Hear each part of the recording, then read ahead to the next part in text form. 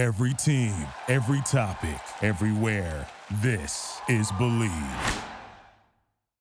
This episode is brought to you by Manscaped.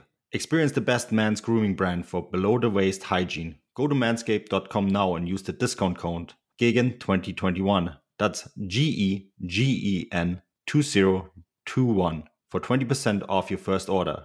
Trust me, your boss will thank you.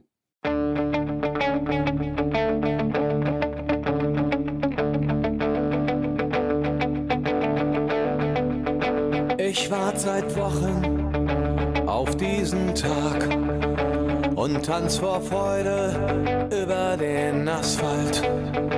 Als wär's ein Rhythmus, als gäb's ein Lied, das mich immer weiter durch die Straßen zieht. Komm dir entgegen. Hello and welcome to Gegenpressing, the Bundesliga podcast from the Football Grad Network. I'm your host, Bryce Dunn. And joining me, as always, is the area manager and writer for Transfermarkt, Manuel Veith. Manu, how you been? Yeah, I'm doing pretty good, Bryce. I thought of an interesting match day this week and lots of really big topics to discuss. And yeah, I got to chat to Chris yesterday. That was awesome. And we're going to have a really good guest on today. So really looking forward to this podcast. Yeah, absolutely. It almost seems the amount of things that are going on off the field, are getting most of the headlines. So as always, we've got plenty to talk about after match day 29 has been concluded. So, as Manu said, he did speak to Chris yesterday, this being Sunday, that being Saturday, obviously, and they've done a little segment which we'll get to shortly. But in Chris's replacement this week, we're very excited to have freelance sports journalist Marie Schulte-Bochum on with us. Marie, thanks very much for coming on the podcast. Hi. Yeah, thanks for having me. I'm very excited to be with you guys today. Well, I suppose before we move on to the segment with Manu and Chris did separately about coach changes, Marie, just fill us in a little bit about yourself. If anyone doesn't know you, well, shame on them. But you're obviously cover the Bundesliga, other sports, but explain how you managed to get into it. Sure. So I grew up in Germany near Hamburg as a kid and then moved to England when I was 10 with my family, so kind of grew up around two very big football cultures, and then moved to the US and for college, and then worked for 2 years as a sports reporter with Focus Online in Munich, mainly covering the Bundesliga and the German national team. And now I'm a grad student at Columbia University's journalism school in New York, and I really like covering football and the NBA. So basketball and football are kind of my main sports. But I'm one of those people that will watch anything and talk about anything. I'm working on a story right now about Formula One in the US. So, and I host a weekly video show called Marie's Bundesliga Minutes. So if you guys want to check that out, you can just search it on YouTube. I usually record on Sundays. So like today. There'll be a new episode. Excellent. And I must say the videos are brilliant. So guys, definitely seek them out and tune in, I suppose. But as we said, Chris and Manu spoke on Saturday evening about the coach changes that are going on in the Bundesliga. It seems like it's all go with it. So I'm going to pass over to that where the guys will discuss it a bit more in depth. Hernandez. Now, Davies. Back in the side after that red card. This is looking dangerous for Wolfsburg. Jamal Musiala! And the first goal of the game is there after just 15 minutes. He just dribbles his way through nearly the entire Wolfsburg defence to score. He's level with Roque Santa Cruz now as the youngest player to score 5 goals for Bayern. So yeah, that goal by Musiala should have written all the headlines as he becomes the youngest player in the Bundesliga to score 6 goals. But while he was fantastic, Chris, it was his head coach that made all the news today, wasn't it? Wow, what a strange ending to a day that I didn't think could happen. First of all, I thought Wolfsburg would beat Bayern. I thought that was going to be the result after Leipzig falling short. I think that was probably the natural next step for Leipzig to drop points and then for Bayern to lose.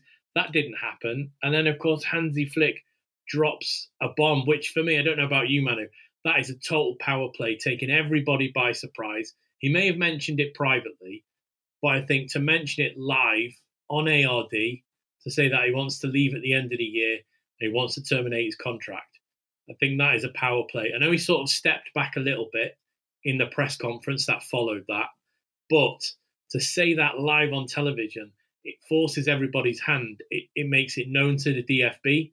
It makes it known to the whole population of Germany. And it sort of puts Bayern in a difficult position, into a corner, backs them into a corner. Do they take on the national side? Do they try and say no to Flick? Or do they sack Hasan Salihamidzic? Yeah, I want to terminate my contract this summer. That is a fact. That's what Hansi Flick said. Said a bunch of other things too, that he wanted to let the team know first that, this wasn't a decision that wasn't easy for him. Then, of course, this was all on live television to, a million people audience. The sports show gets between 8 to 10 million views, a week. So it's like this was a big audience that saw this live, basically on television, unfold. And he backpedals just a tiny bit at the press conference, Chris. He says something like, well, this isn't quite a fact yet. It's a decision that he has made, but of course he is under contract, and ultimately the board is the one to decide. And the board is very pro-Flick. And Karl-Heinz Rummenigge has said that he's going to fight for his head coach there. He really wants to keep him. Of course, Karl-Heinz Rummenigge is stepping down this summer, right? And it's going to be replaced by Oliver Kahn. And as you said, it could be a power play. This has been reported that, we all know Flick and Hasan Salihamidzic don't get on with each other. And there is a lot of controversy surrounding Salihamidzic and his transfer policy. I think Flick is 100% spot on when he says the squad this year wasn't as good as it was last year. And, he's not in charge of putting together the squad. The sporting director is. So this could very much be a power play. I mean, the question is, who's going to win that power play?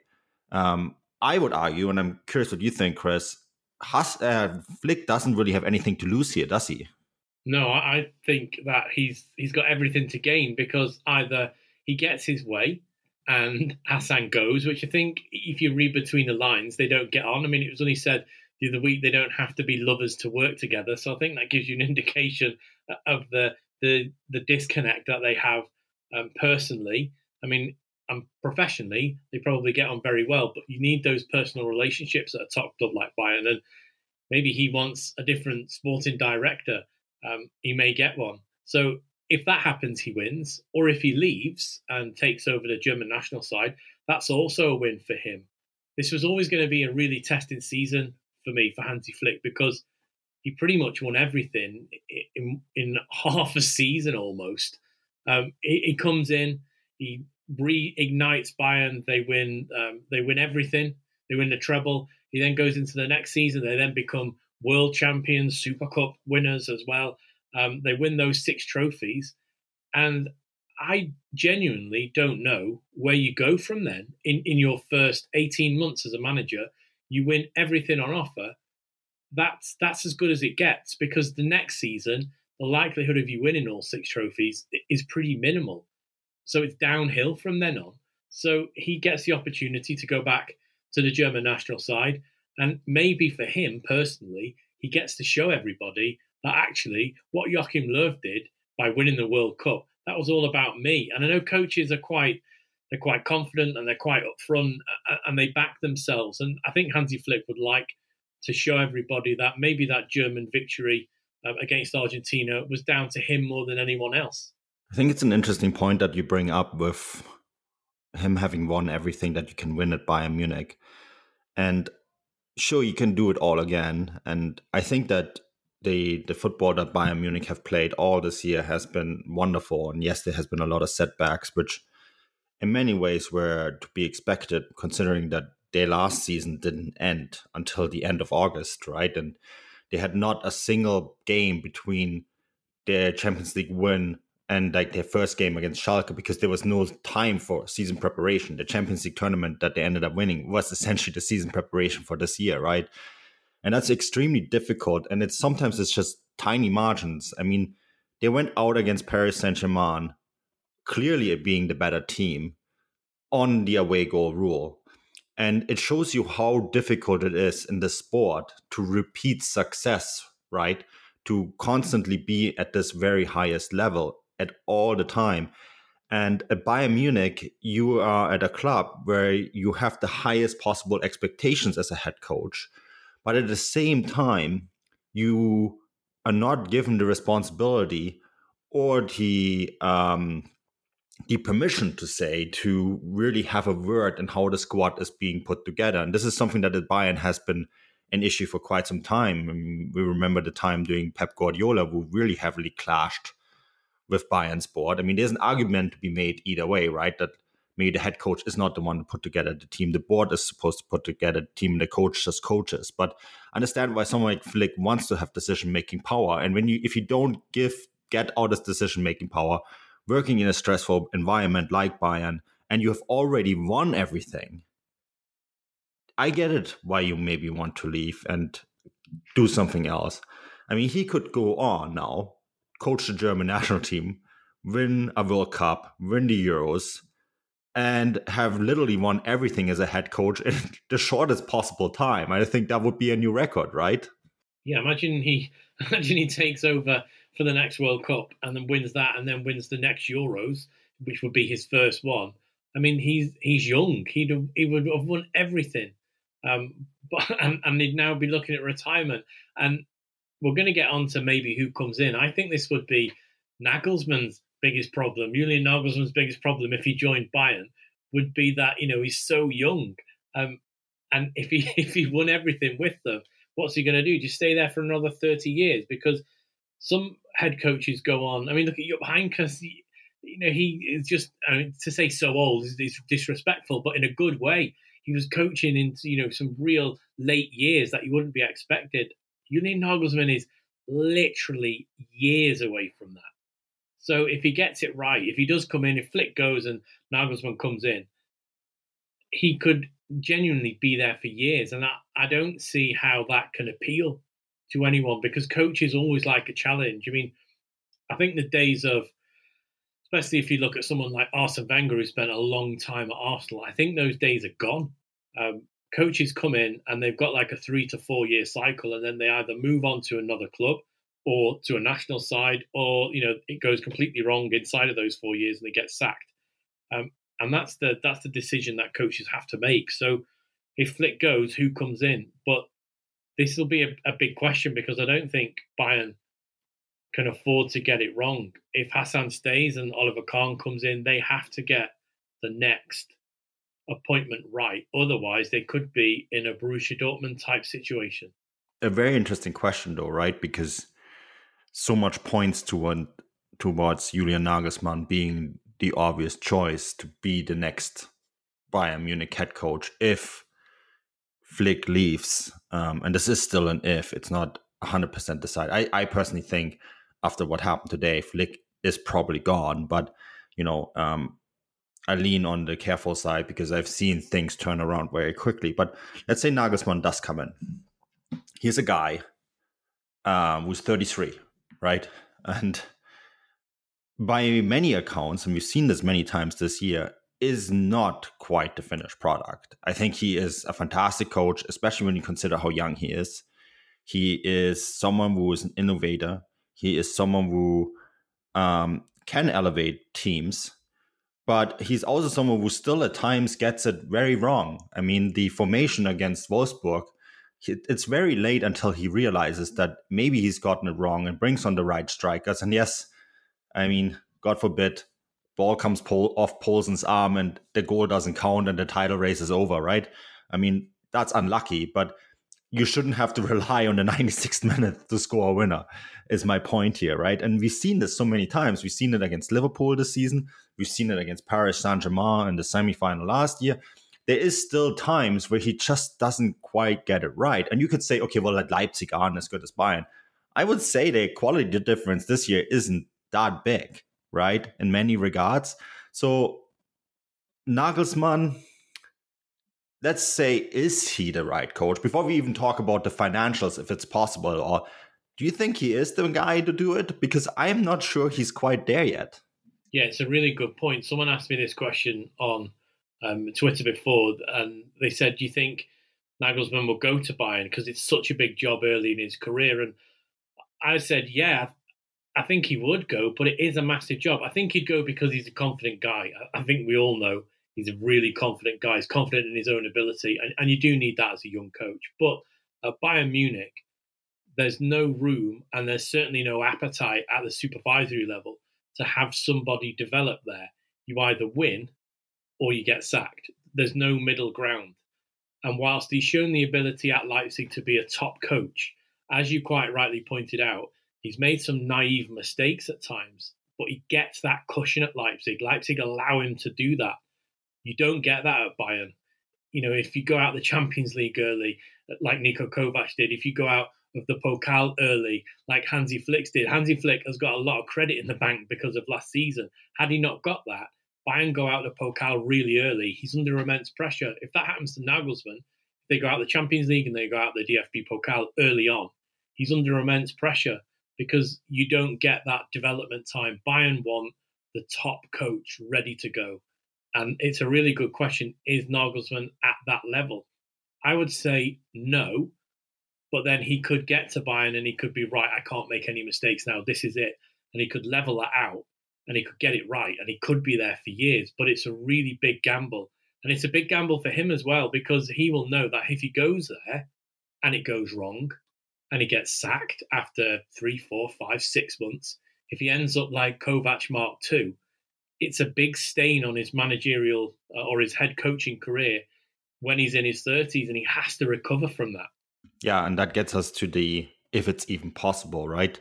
Because we do know that Nagelsmann does not have an exit clause. And we do know that he's under contract long-term at Leipzig. And we do know from the statements made by Leipzig and Nagelsmann himself during last week when it slowly started to become apparent that Flick is going to lean towards leaving Bayern Munich, that it's not a given that he's going there. Some of the financial details that have been mentioned, that Leipzig will not start thinking about even considering terminating the contract with Nagelsmann unless Bayern pay between 15 and 20 million euros for a coach. That's a lot of money. And we're talking at that time of COVID where clubs literally turn every penny around just to sign new players, right? So this is going to be very difficult. And Nagelsmann has said all conditions have to be right. So he might very well say, okay, look, I know the Bayern job is still there in 2 or 3 years because like whoever comes in now is not going to be there for very long. And if Flick does stay, then he's probably going to leave in a couple of years' time after that. So he might very well say, look, this is not the time yet. And Leipzig is not going to let me go anyway. So that's an easy out for him, right? So it's really interesting. But if it does happen, it will be a new record transfer for a head coach in the Bundesliga. And that gets us to our next topic, Chris, because the guy that currently holds that record is an Austrian called Adi Hütter, who has just announced that he's going to leave Eintracht Frankfurt for 7.5 million euros and join Borussia Mönchengladbach, the very team he played against this weekend in a very important match to qualify his club for the Champions League, and he lost. We've seen a lot of that in the Bundesliga this year, and I think it's a trend that is a little bit worrying to a lot of degrees. With these like winter clauses, if you want to call them that, it gives the ability for head coaches to move on. And I know we're past winter, but it's a very strange situation this particular season. And we do see coaches leaving. If you go back to Nagelsmann announced he was going to leave Hoffenheim and join Leipzig at the start of one season, and he had that whole season there, which, you know, ironically ended not the best way. They were Champions League qualifiers the season before. They were doing really well.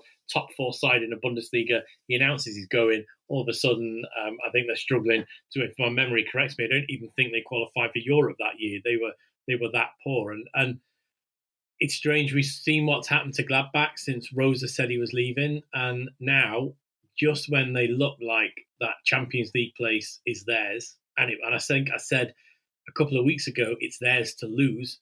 Now Adi Hütter says he's leaving, which for me is very strange, Manu, because He's going from a Frankfurt side which looked like they're about to awaken and become a big side again. And he's going to go to Gladbach, who were this team 2-3 years ago and are now looking like they're at the bottom of their cycle again, needing a rebuild. But as we know, Freddie Bobic is leaving. Maybe Adi Hutter got a little bit scared because he thought Ralf Rangnick was going to come in. That now doesn't look like it's going to happen. It's been a real weird couple of weeks.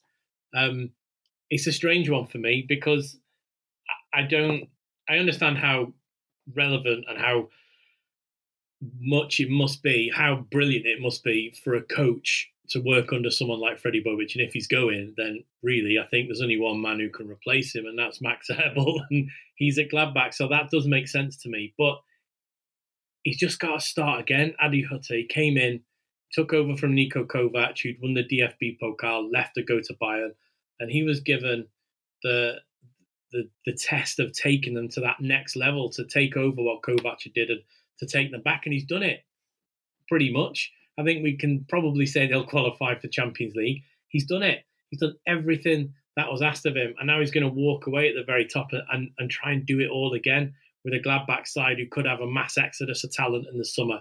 They've got some real quality players who might be picked off. Now they're not going to be in the Champions League either. So it's a strange situation, but yeah, it's been an absolute manic 10 days or so.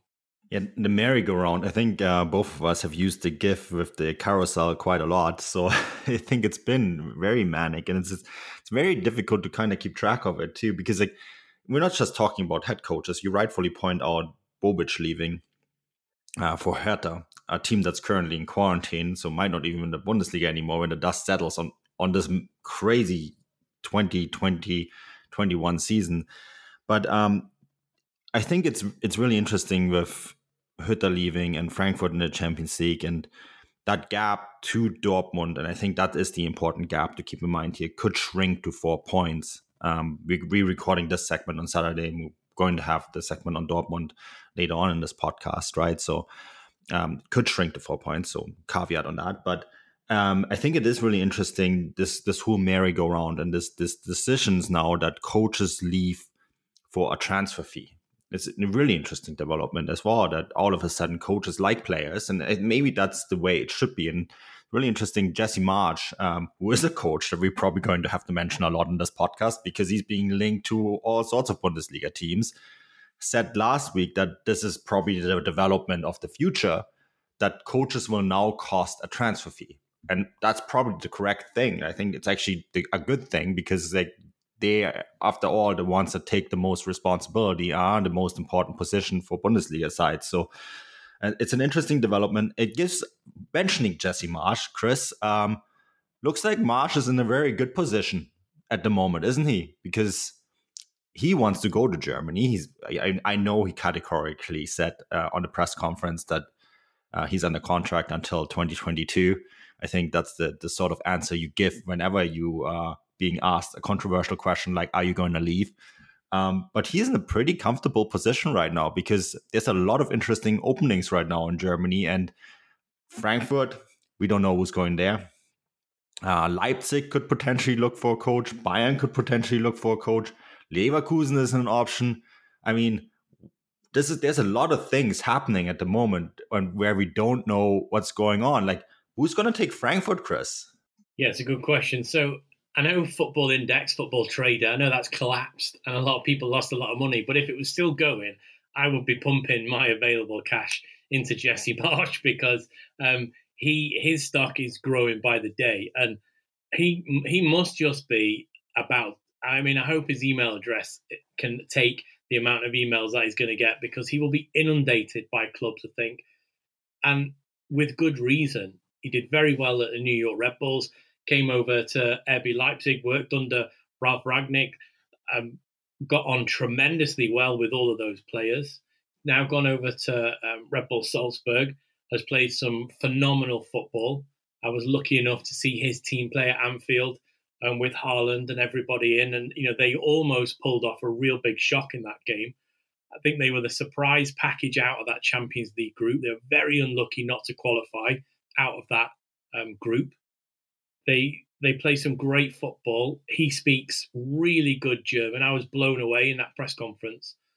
I didn't realise how good his German was in the press conference at Anfield after when he answered all the Austrian questions in German. He's got it all. He's got that tick box. I spoke to Tyler Adams as well when I was at Leipzig once, who spoke very, very highly of him. So he's still well liked at that club. He knows the club inside out. I think we've joked before, when players move from Salzburg to Leipzig, it's for familiar surrounding for them. I mean, for Jesse Marsch, it would be a home from home. New York Red Bulls setup is exactly the same as it is in Salzburg, as it is in Leipzig, as it is in Ghana, as it is in Brazil. So you can move between these clubs quite easily. Let's not forget that the late, great Gerard Houllier, who was a big person in the Red Bull football setup, really bought into Jesse Marsch. So I would be shocked if he went anywhere else. He seems like the perfect company man for them. It's almost like he's been bred for this big job to deliver a Bundesliga title at Leipzig. Now, whether that happens, we wait to see, but I'm pretty sure there will be clubs all over the place. I think he would be a great fit at Leverkusen. I think he would be a great fit at Frankfurt. He can literally choose his club, I think. Yeah, and I think the final point to round this coaching segment up is what's going to happen to Ralf Rangnick. He's been talking to everyone in Germany and taking no jobs at all. Really curious to see what's going to eventually happen to him, because he was really much the front runner for a moment there in Frankfurt. Had a meeting. All of a sudden, all sorts of stuff got leaked about exit clauses and players potentially leaving, and those talks collapsed. Before that, it was kind of the same in Schalke. If Flick leaves, the German national team coach is gone too. Yeah, what's going to happen to Rangnick? Hertha, maybe, Chris? I mean, it's a really interesting one for me. Ralf Rangnick's such an interesting character, because I think we all know how revolutionary his philosophy of football has been, not just on German football, but I think it's sort of spread throughout Europe and even say possibly the world. The way he approaches the game, the way he looks at it, the way he thinks about it. But he always has a lot of control at clubs. And when you're looking at going into a club, people don't like that amount of control. We've spoken before about at Schalke. Look at the people walked out that meeting at Schalke in the supervisory board meeting. People actually walked out and left because they didn't want Ralf Rangnick to go, because they know that the amount of power he has would see them out of a job. So if he went into somewhere like Hertha, I think he would immediately clash with Freddie Bobic, who's going in there. Because if he was the coach, he's more than a coach. And we've seen him coach, and he coaches very well, but he's done more than that. So I think it's almost like if you're a CEO and you then drop down to be a middle manager, if the other middle managers around you will be like, this guy knows what he's doing. My job could be on the line. And I think he threatens people, not intentionally, not physically, not verbally. I think his presence makes other people feel uncomfortable because of how good and how successful he is. And therefore, I think people are a little bit unwilling to take him on. I think if he went to the DFB, he'd shake it up. And I don't think the people at the very top of the DFB are ready for a shake-up. And some of them certainly wouldn't want that, because they knew, or they know, that they'd be out of a job. That happened at Schalke. Probably something similar happened at Frankfurt as well. He's a really interesting character, because he's another guy who could go anywhere he wants, but the power he has and the experience and the ability, I think, makes a lot of people feel uncomfortable. Yeah, I think so too, Chris. I think it's going to be very interesting to see what's going to happen with Ralf Rangnick, and probably a story that's going to be with us for quite some time. But yeah, thanks once again, Chris. It was great having you on the show. I know you're very busy with Amazon and going to be on Amazon tomorrow, so enjoy that. This episode is brought to you by Manscaped. Experience the best man's grooming brand for below-the-waist hygiene. Go to manscaped.com now and use the discount code GEGEN2021. That's GEGEN2021 for 20% off your first order. Trust me, your balls will thank you. Okay, yeah, it was good to hear Chris's voice again, wasn't it? I must say. A great segment, guys. Marie, I'm going to go to you on this. The first thing to talk about is, to get your opinion just on the whole Flick scenario at the moment. It's incredible, really, the backwards and forth and what's happening. Yeah, for sure. I do think it was ballsy by Flick to go public because there's no turning back from this. And I mean, something that I find is missing from the conversation a little bit is that he does have a contract until 2023. So Bayern, in many ways, would be doing him a favor if they allow him to leave his contract early. And no one seems to be talking about that. You know, it's very uncommon for coaches to do something like this. And I think for Bayern as well, it's a little painful and a bit of a stab in the heart that this other, big coaching position in Germany to coach the national team is clearly being preferred by Flick over his job at Bayern Munich. Because I think Bayern's understanding is that they're an even more global brand of football in some ways. And this is, there's like a little dent in that understanding here. And of course, Bayern Munich released a statement this morning saying they did not welcome this unilateral decision by Flick to go public. And they had previously agreed with him that he should focus on the 3 upcoming Bundesliga games. And it seems from Bayern statements, of course, we don't know anything about what goes on behind the scenes, that this is in some ways a broken agreement, that, Flick pretty much decided spontaneously to come out yesterday. And, there are all these media reports from Germany now that like the Bayern bosses were already on the way to the plane. And yeah, I think there's this word, this expression for Bayern that's been used over and over again over decades, FC Hollywood. And this is very much FC Hollywood once again. Yeah, it definitely seems that way, doesn't it? Plenty of drama at the moment. Marie, just to go back to you very briefly before we move away from this particular topic. I mean, do you think Nagelsmann may get the role there, or if not, who would you possibly like to see go to Bayern?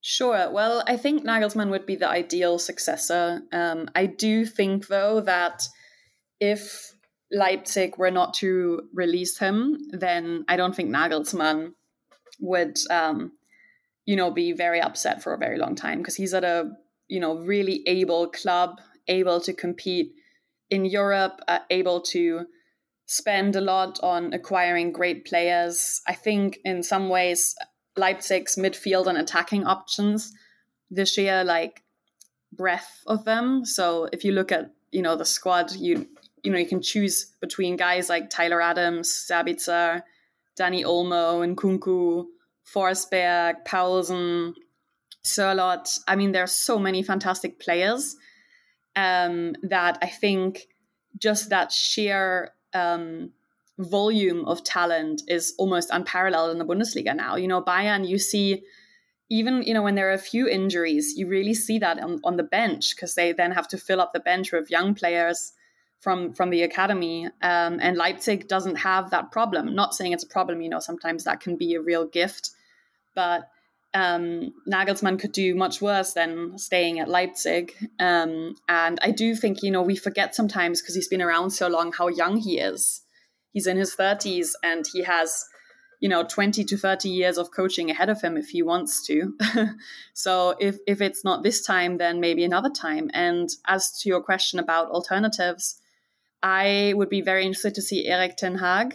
So the Ajax, he was so successful with Ajax in that Champions League run 2 years ago and plays very attractive attacking football, has always had good relationships with his players, something that's very important at a club like Bayern, where there are so many egos. And I think that could be a good fit. I know that Allegri is being discussed as well by the media, is being thrown in there. In some ways, that would be a good fit. I just wonder if, it would be a little bit more risky given he doesn't speak German. And, we know that Ten Hag was with the Bayern reserves before, so he knows the club a little bit. there's some kind of mutual respect and trust that's already likely to be there. He knows the club's DNA. And I think in some ways, Ten Hag might even be the more likely option at this point in time than Nagelsmann. Yeah, it'll be interesting to see just in what way it twists and turns. I think there's going to be more to this story as the weeks go on, isn't there?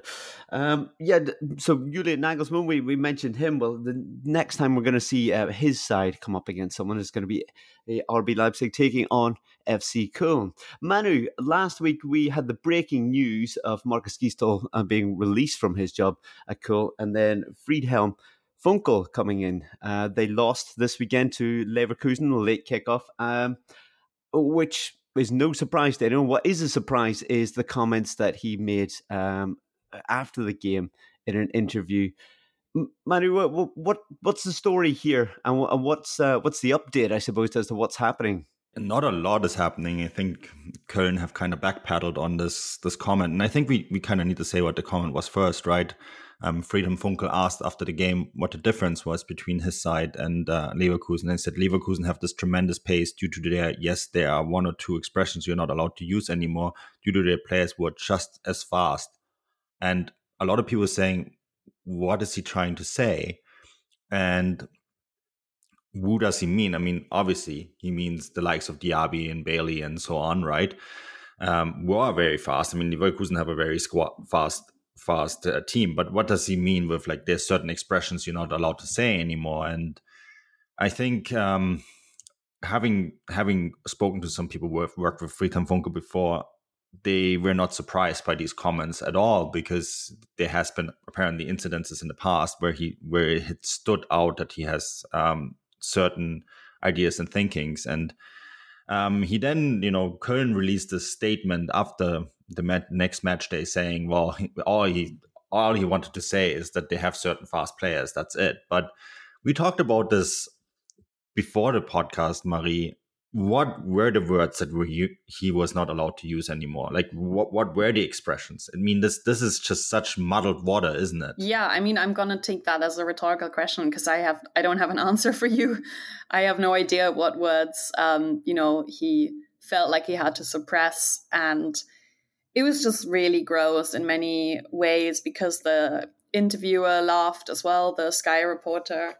And they were both just kind of like giggling. And it was just like this very, it's like a bygone era of really prejudiced people in football. And I think I was shocked that, that the reporter just let this slide. He could have easily asked a follow-up question. Which players are you referring to?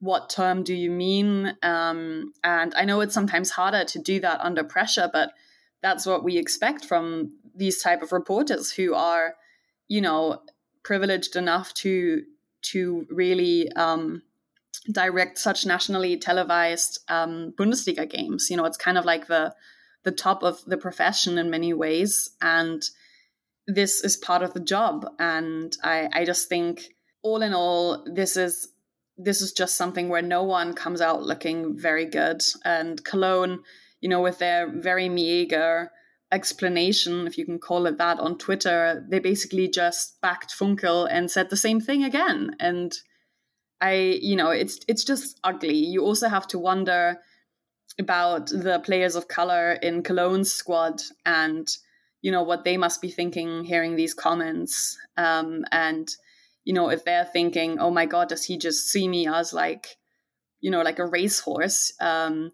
And it's just, we were talking earlier as well before the recording about the fact that there is really no strong correlation at all between speed and color. Marco Reus, Erling Haaland are two of the fastest players in the Bundesliga.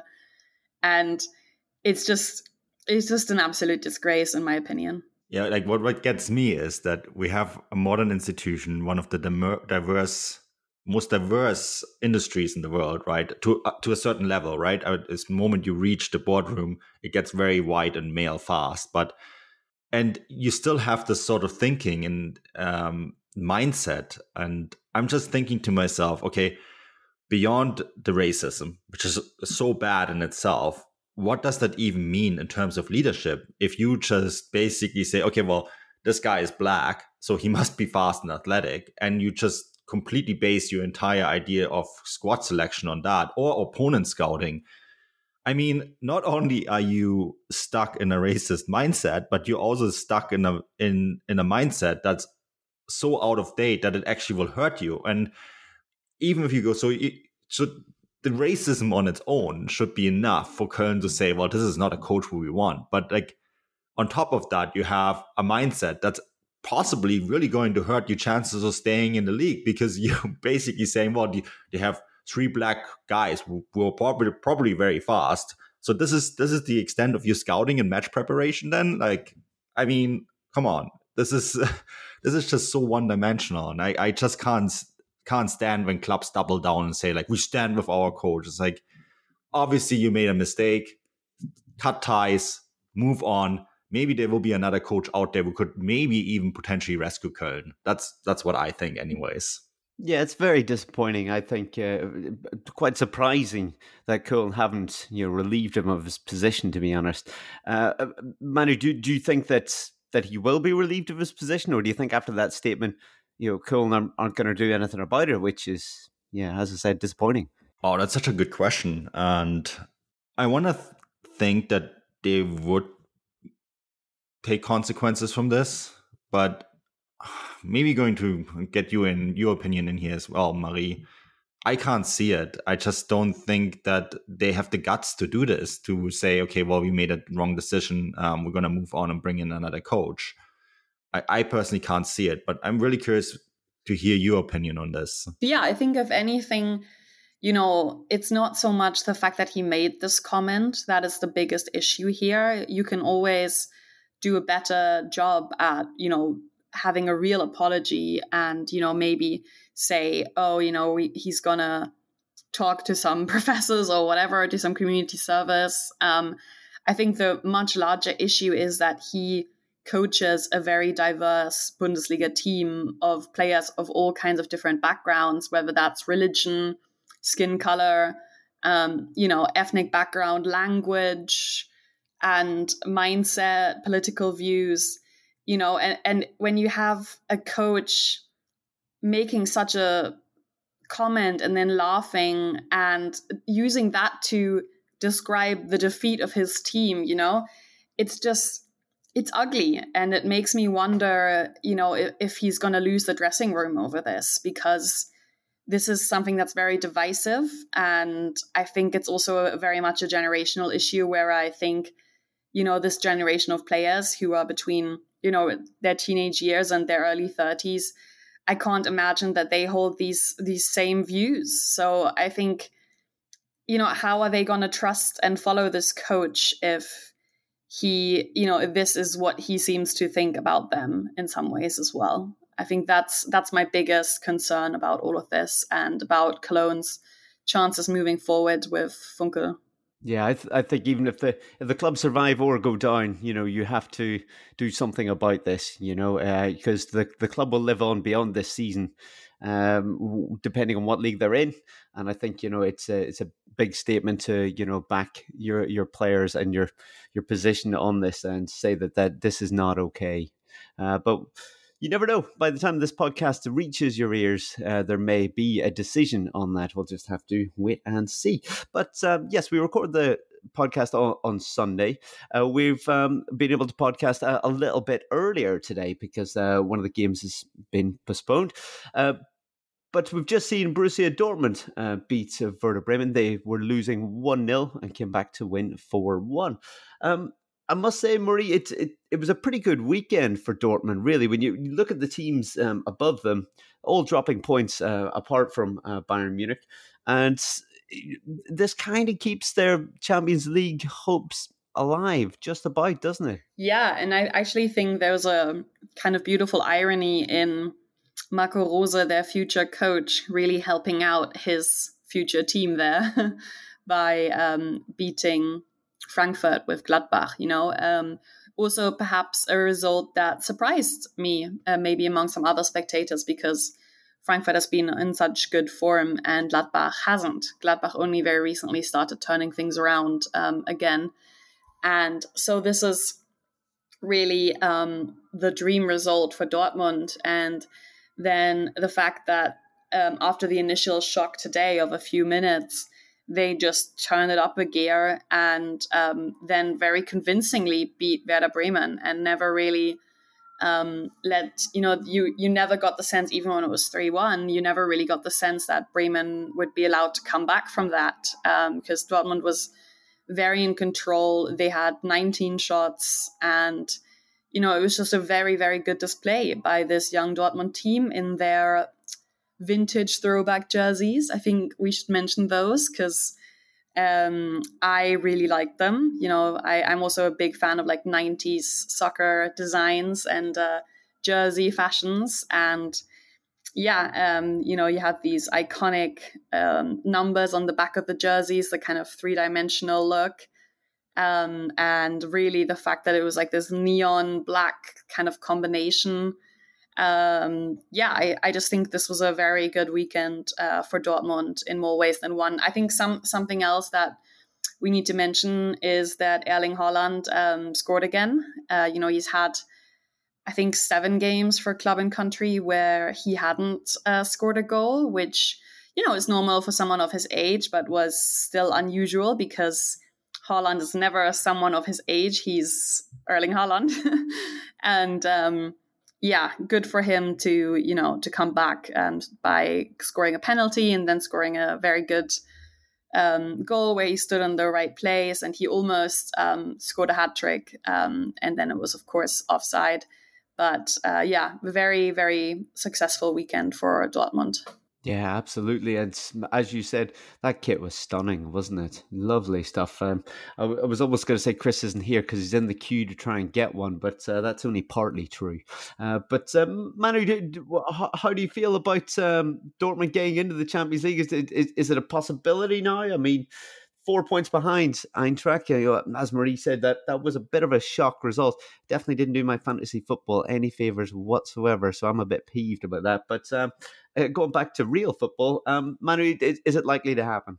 Well, it was a good match day for them, not just because Frankfurt lost, but Wolfsburg lost as well, right? So it's 4 points to Frankfurt, 5 points to Wolfsburg, and more importantly, Dortmund are still playing Wolfsburg, so they could narrow that gap to them to just 2 points and just hope that Wolfsburg slip up. And when you look at the schedule, I mean, Wolfsburg are playing on Wednesday against Stuttgart, right?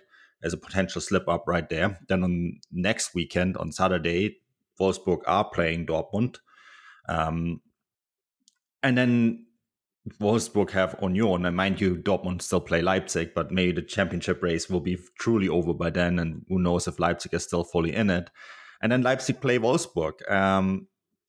So it's kind of interesting how Dortmund are not given just one option to overtake. They only need to overtake one of the two teams, right? But they could potentially still overtake both. And I think there's now a realistic path to actually qualify for the Champions League that was possibly not there even just a few weeks ago. And I think they can be optimistic about it.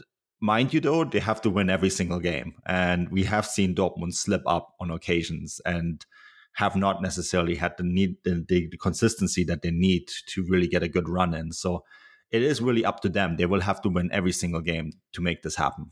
Yeah, Dortmund have Union Berlin coming up next, and that's no easy feat, is it? So let's. We've talked about the different twists and turns, maybe unexpected occurrences happening this weekend. But one thing that didn't surprise us at all was that Schalke lost, and they are still pretty terrible. So they've managed to lose 4-0 against Freiburg.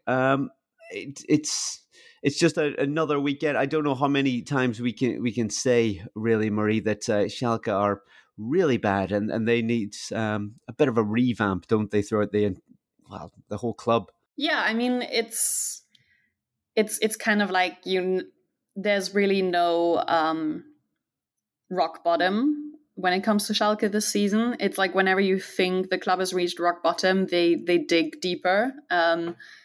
And this was that, they had no chance against Freiburg. They made Freiburg look like a Champions League team.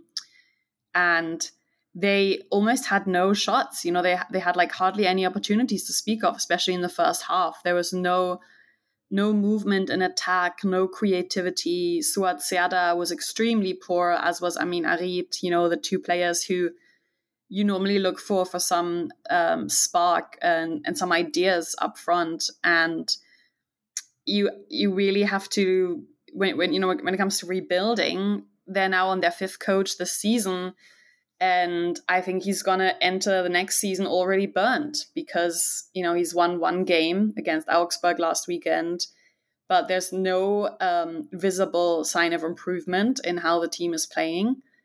And it's just a lot to stomach. And I think it will take more than this team, this squad, this club currently has to be promoted again. There are basically, as harsh as it sounds, there are more than 2 clubs in this Bundesliga 2 that are better than Schalke. So how are they gonna come at least 3rd next season? It remains to be seen. There will need to be some very intelligent transfers made this summer to reinforce the squad and prepare the squad for a different league, different opponents, a different style of play. And that costs money. And money is something that Schalke doesn't have. So it's a wild ride for sure. And I think, in some ways, it's inevitable that they will keep sinking. They could even mathematically already be relegated if they lose the next game against Bielefeld midweek. And at this stage, nothing is really showing that they won't lose the next game against Bielefeld. So, yeah, I think that's kind of my 2 cents about Schalke. I'd be interested to hear your thoughts as well. I have a few questions because I get those questions asked a lot. And I find it always curious. The thing that people ask me when I go on US shows on Schalke, they always ask me like, okay, so who are the players that Schalke can turn into cash?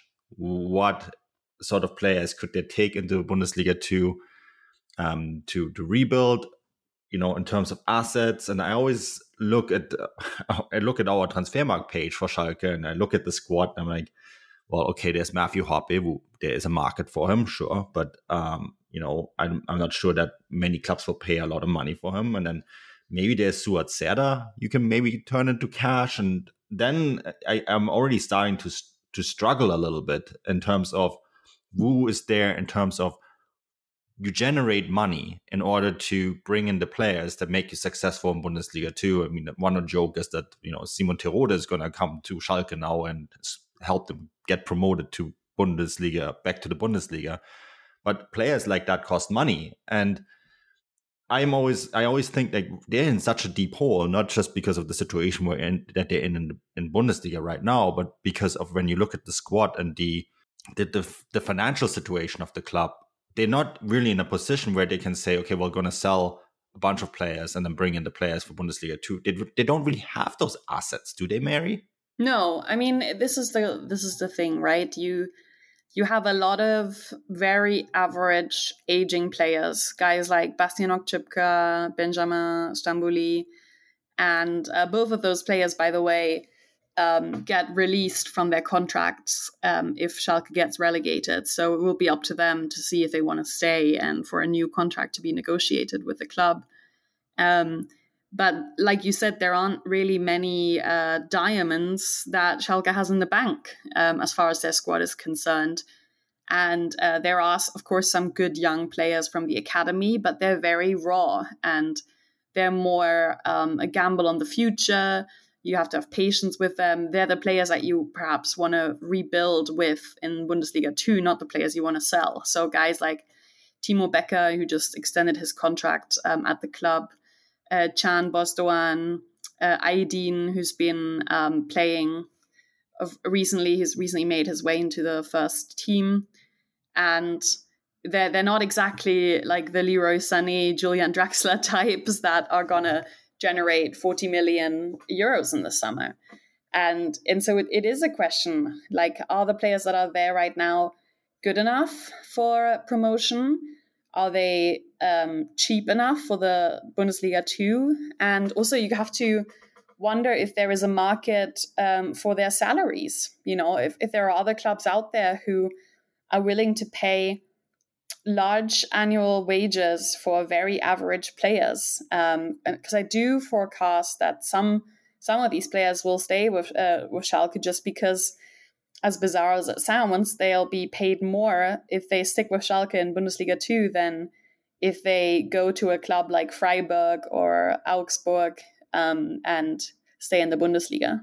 Yeah, this is it. They've not, as you clearly pointed out, that they've not got a lot in that squad, really, have they, to going forward in the future. It's going to be a very difficult time for Schalke. Your relegation is a tough thing, but yeah, they've got a few issues in a few different areas. But I think that more or less does it this week. We've covered an awful lot of ground, a lot of topics. It was great to have Chris on. And Marie, you were brilliant. It was great to have you on here. We would love to have you back again in the future if you'd be happy to come on. Yeah, thanks. I had a really good time. I enjoyed this, and I'd be happy to come back on anytime. Well, thanks. And also, you mentioned about the YouTube videos. How can people get access to these, or where should they go? Sure. So it's a show for the Transfer Exchange Show. So you can follow them at the Transfer X on Twitter, or you can follow me on Twitter at Marie Schubo. That's MarieSchubo. I usually pin the newest video to the top of my Twitter profile. Or if you want to make it super easy, just go on YouTube and search Marie's Bundesliga Minutes, and you'll find all the episodes there. Perfect. Certainly check them out, guys. They're great. So that does it for this week. Enjoy the English Vodka. Yes, there's midweek games. Enjoy them. We'll be back before you know it. So thanks for myself, Marie, Chris, and Manu. Auf Wiedersehen.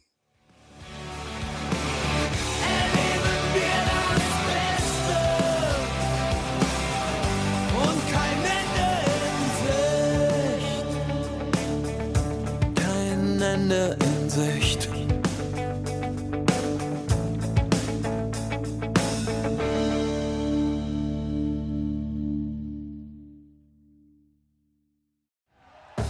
Thank you for listening to Believe.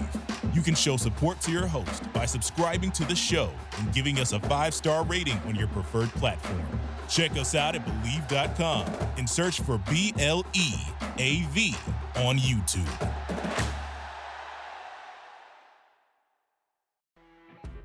You know when you're listening to a true crime story that has an unbelievable plot twist that makes you stop in your tracks?